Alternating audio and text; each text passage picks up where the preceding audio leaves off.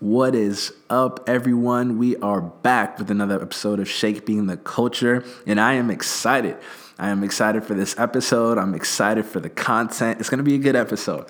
But before we get into it, I owe you two apologies. The first apology being, I am so sorry for not producing content consistently. I know there's been many people that have been hitting us up, just asking when we're going to drop the next episode, when we're going to do another episode. And so I'm greatly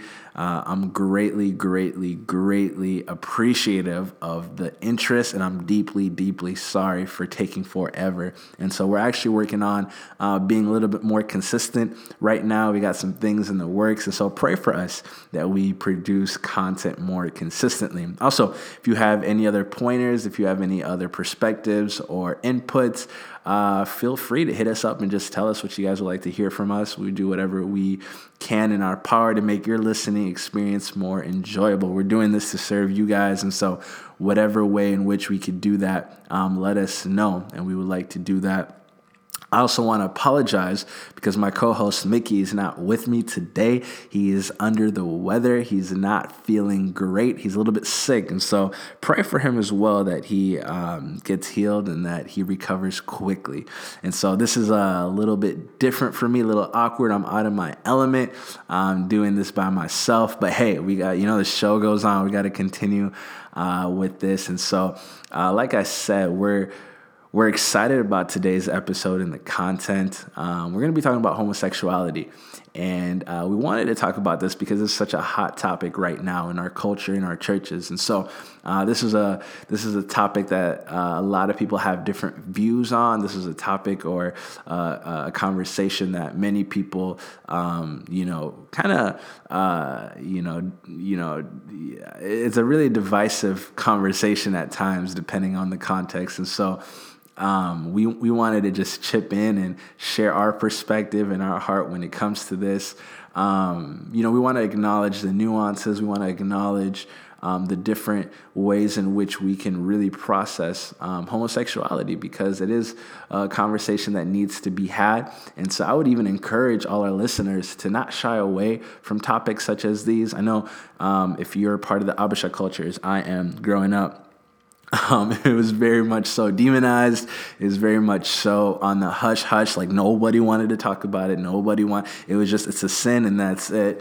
And so I think that has hurt us in a lot of ways. And so we wanted to bring this conversation to the light to kind of, produce clarity and perspective and give us a direction in the way in which we should handle it, think through it biblically, and then love people properly, right? It's not good to just grow in our understanding. It's not just good to know, but we're called to do better as well. And so hopefully this conversation evokes more conversation, and not just conversation, but it really develops in you a way in which you can love people and serve people and be there for people. I know, again, not every Christian views this topic the same. I know within even our faith, our Christianity, there's a lot of different ways to view this and look at this, and a lot of different beliefs on it, whether it's a sin or not. We're definitely coming from the perspective of it being a sin, but we definitely wanted to talk about how to engage this sin properly, because I think Christians do a poor job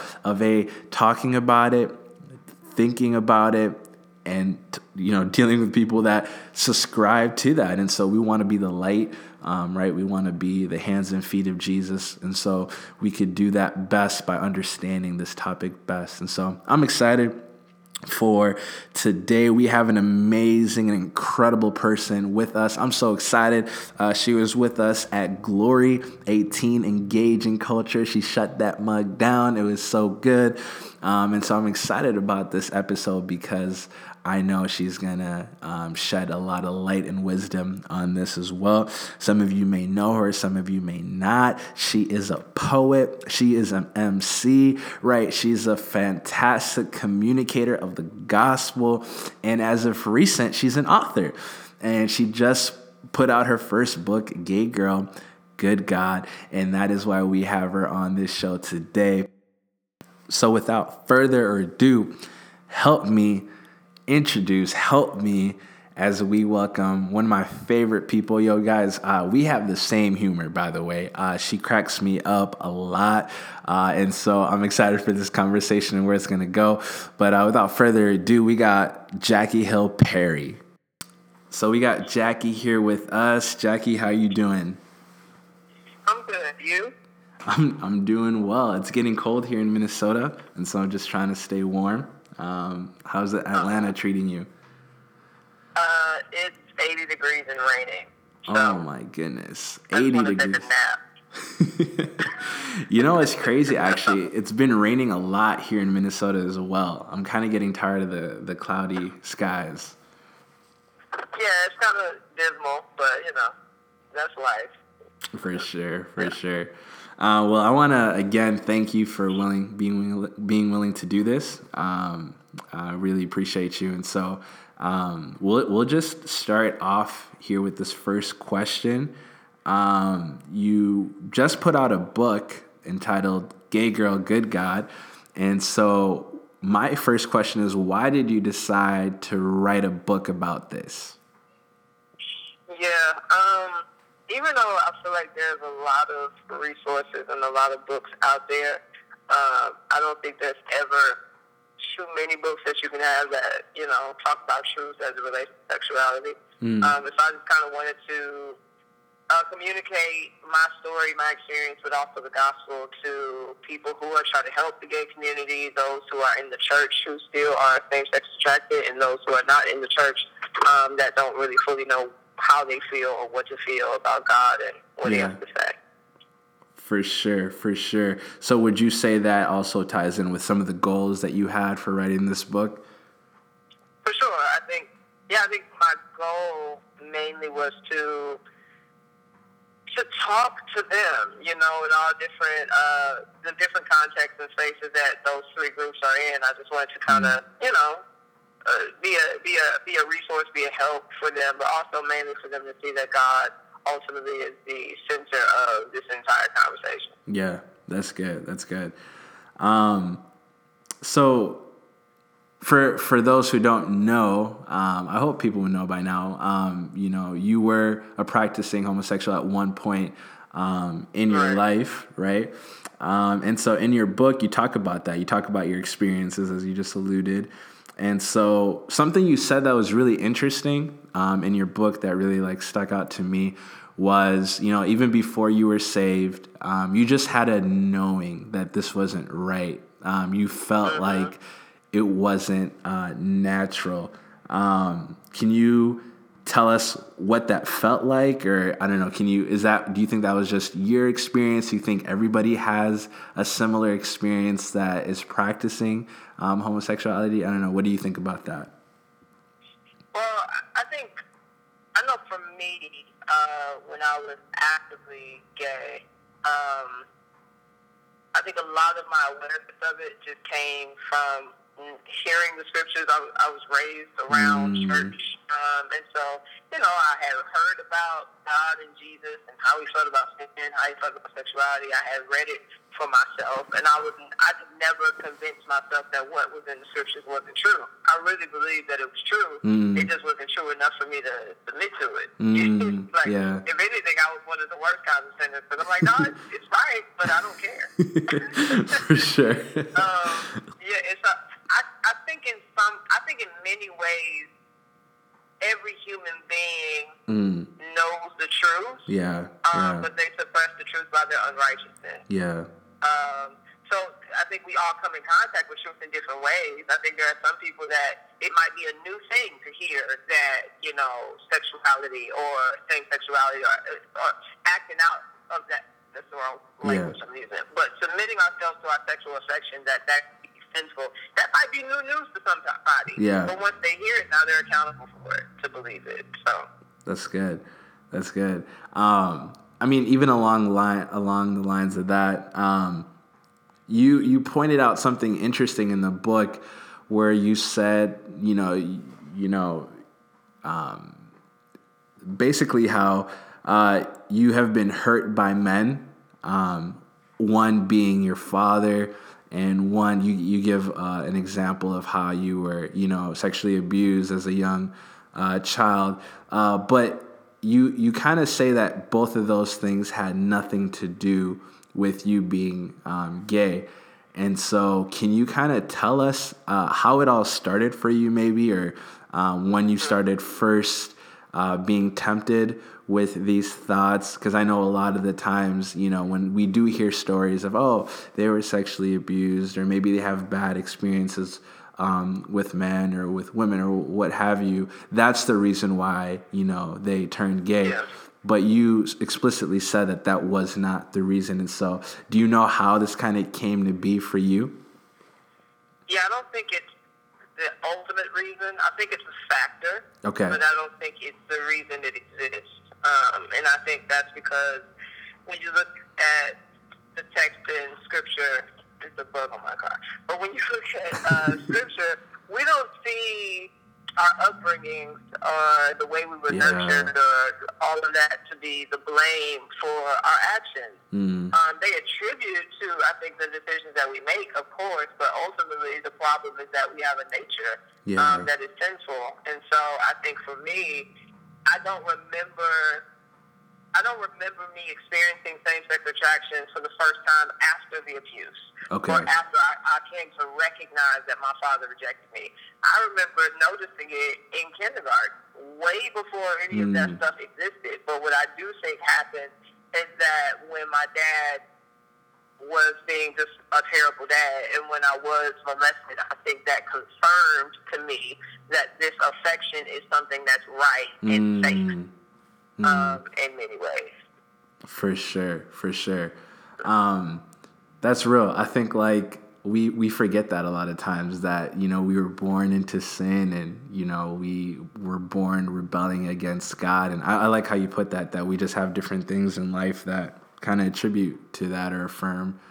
Yeah. For sure. One thing I really was encouraged by with your story is, this idea that God was after not just that part of your life, but every aspect of your life, right? That He didn't just want to, save you from being gay, but He also wanted to make you righteous and save you from all other areas of your life that you were falling short in. And I think a lot of the times, I've heard you say this in interviews and in sermons that, we are kind of like homosexual evangelists, where we're only after that one particular sin. What advice would you give the church in engaging people that subscribe to homosexuality? There's a lot, but I think primarily the gospel, bring the gospel back into the conversation, meaning a whole bunch of worldly things are not going to fix a person's depravity. So what I mean by that is, you have parents who, once they discover that their son is gay, they're like, oh, we're going to put him in football, and then we're going to connect him with a really pretty girl, and we're going to this is what? Yeah.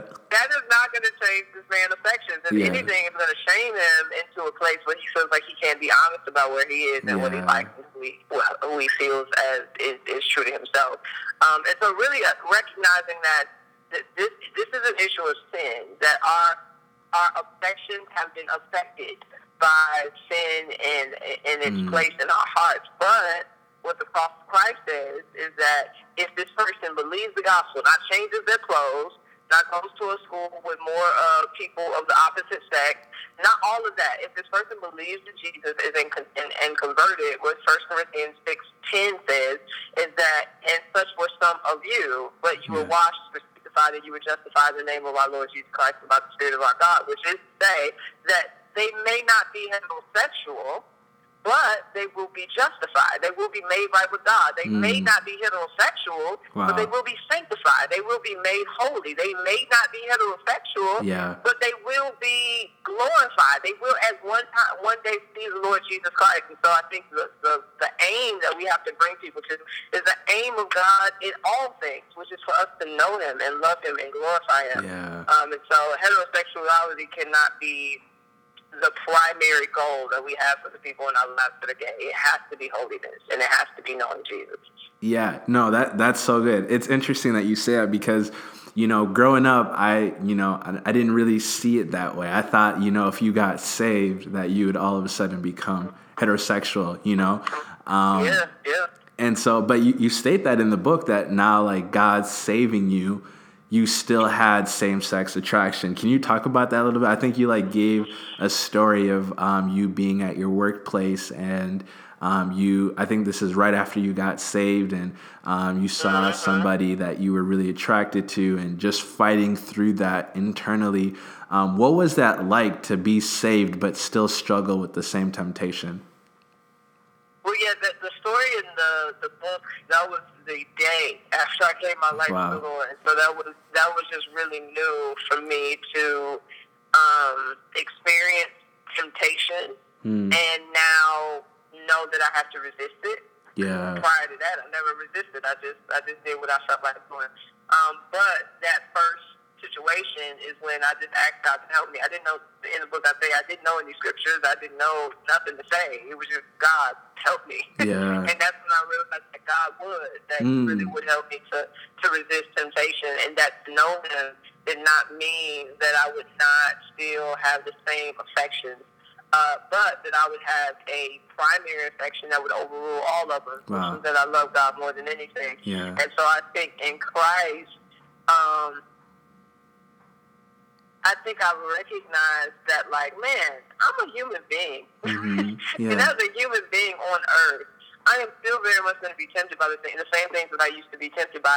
And if anything, be tempted in new ways that I wasn't tempted prior. Yeah. But I've come to believe that Jesus does not despise me for my temptations, but He empathizes with me because He became a human being too. And even though He was tempted, He resisted every single time. And so He empathizes with me and He helps me. And so if that is the case, then I have immense hope in this life. Yeah, that's so good. What would you say to somebody that's like struggling, somebody that believes in God but just is tired of fighting?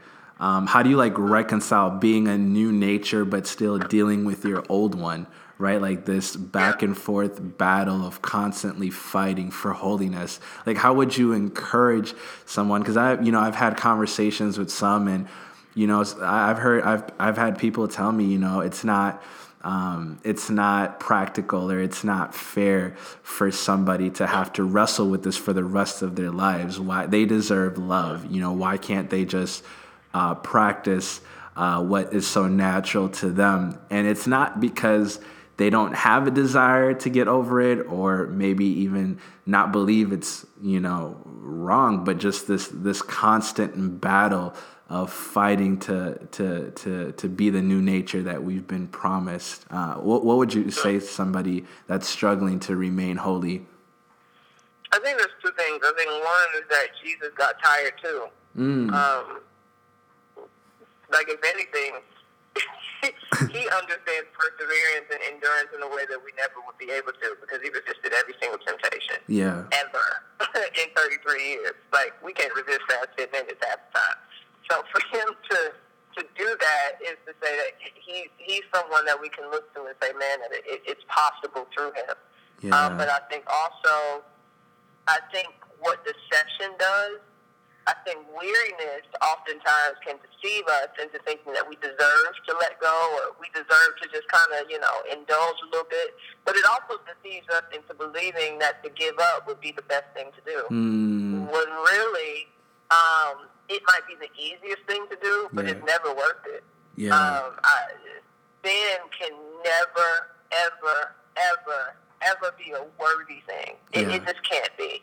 And so I think the attention has to become, let me not just spend time dwelling on how difficult this is, but let me remind myself of what this difficulty will lead to.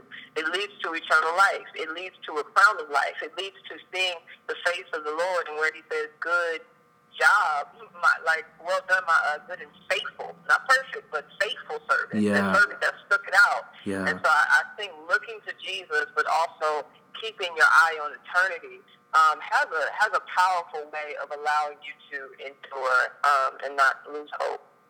That's good. That's amazing. Kind of switching gears here. I think that not everybody's story is that, those that were gay, that they turn, they become heterosexual, or that, they even get married. And in the book, you kind of talk about your story of how you and Preston met, and falling in love and getting married, and the difficulties in that whole process was like. But you also said something that really stuck out to me.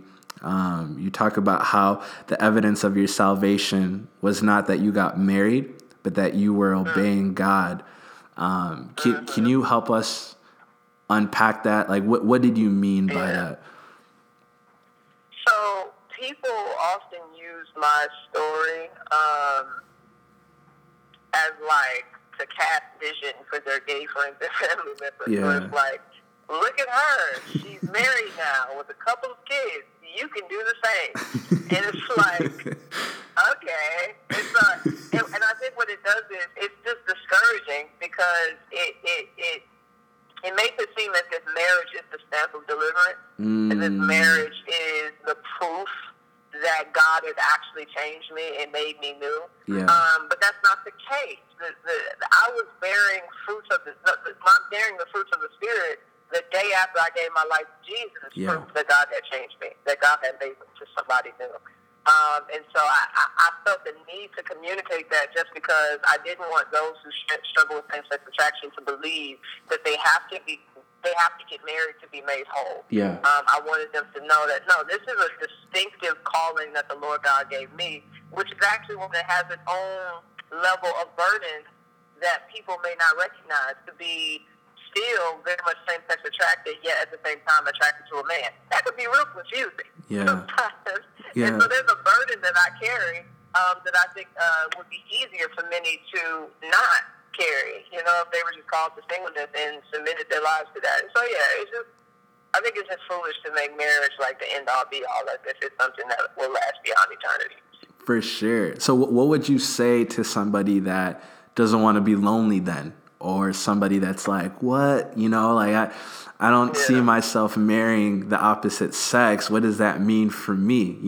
How, what would you just say to somebody that desires intimacy, that desires community, that desires fellowship, but, maybe marriage isn't the route that they take to get that? Yeah, one, I would affirm that to desire intimate relationships is to be an image bearer of the living God. And so God did say in Genesis 1 that it's not good for man to be alone. So I would affirm that desire is okay. Yeah. What I would say, though, is that sexual intimacy is not the only intimacy that we can experience. Come on. And I think we live in a culture that has propagated this as if that is the truest form of intimacy that exists. But even sex will be done away with. Even marriage will be done away with. Yeah. But what relationship will exist? The relationship between God and His church, and the church with the church. Wow. And so, if anything, I think I would tell them to really study what it means to be in community. Study all of the good things that God has for us in being in relationship and in fellowship with other believers in His church. But also recognizing that might very well be the cross that you have to carry. Yeah. That might be what the Lord has given for you to bear in this lifetime. But again, this life is not that long. It feels long, but it's not that long. Yeah. And so that is the cross that God has for you to carry.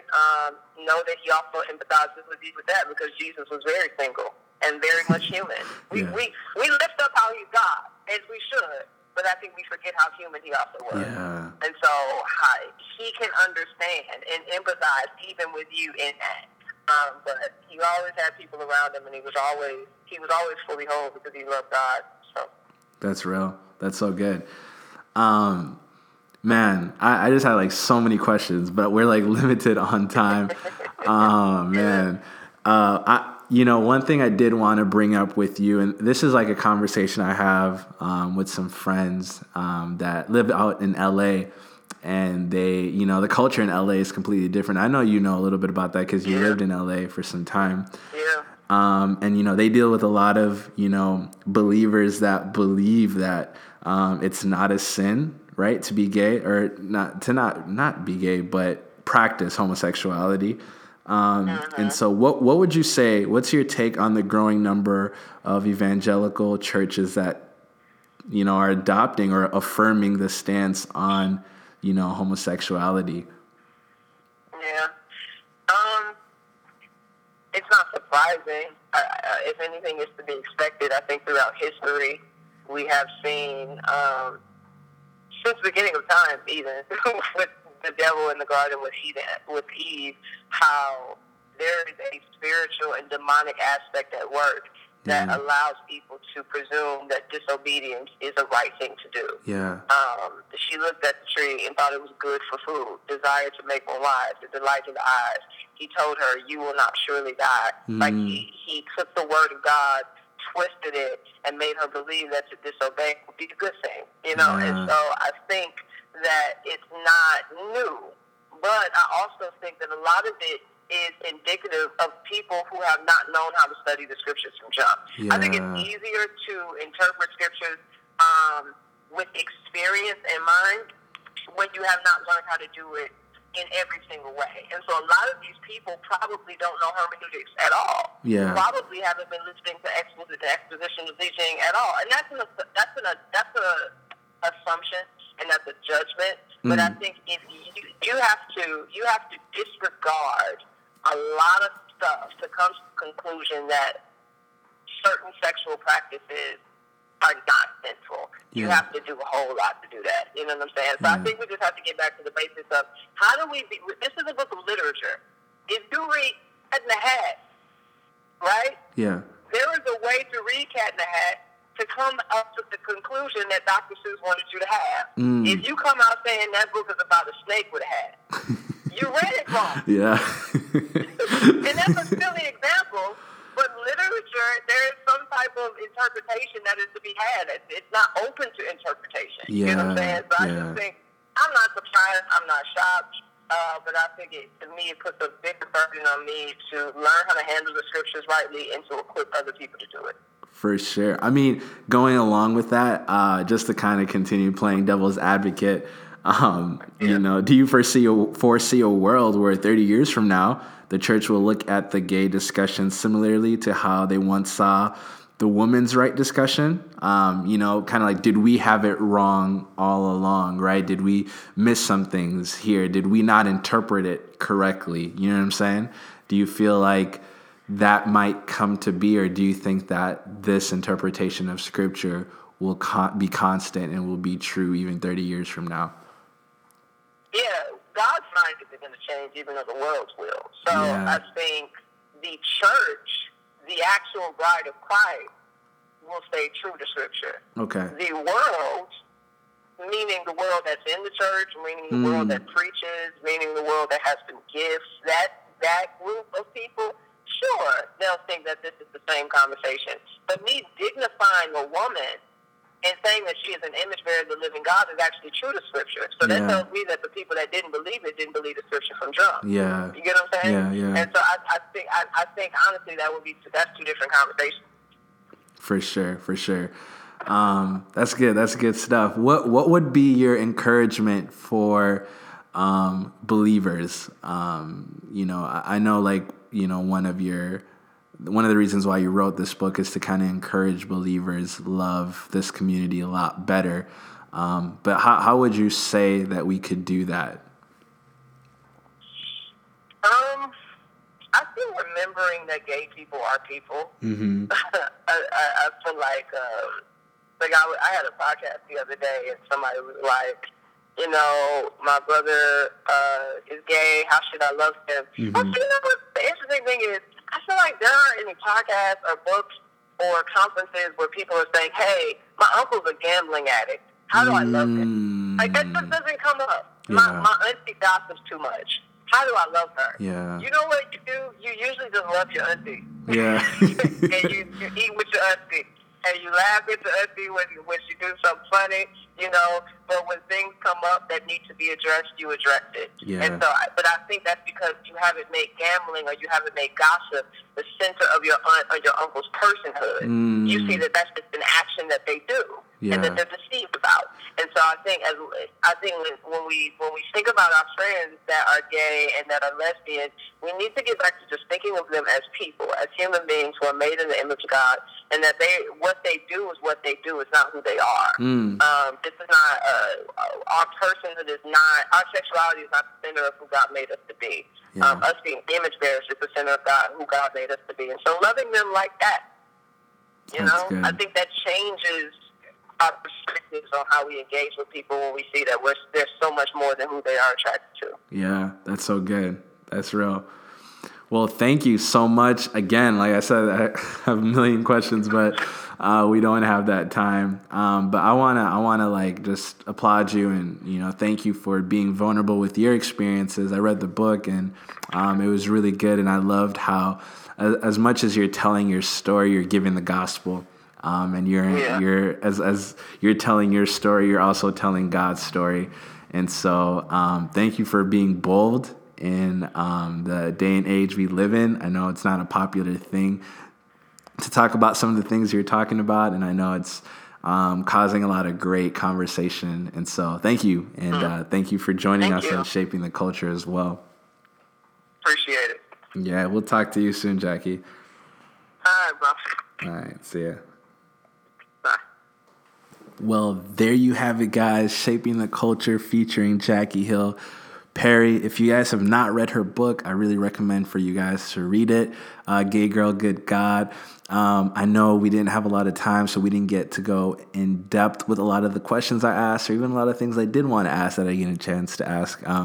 But there's a lot of good stuff there, and it definitely gets the conversation going. And so if you're looking for ways in which you can understand this topic a little bit more deeply, or if you're looking for ways in which you can love people better or understand even the gay community a little bit more better, I really recommend this book.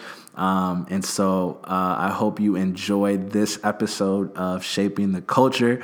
Again, we'll be more productive and more faithful in producing content more consistently. Thank you for bearing with us, and I'm excited for next time. Until then, grace and peace, family. Have a blessed one.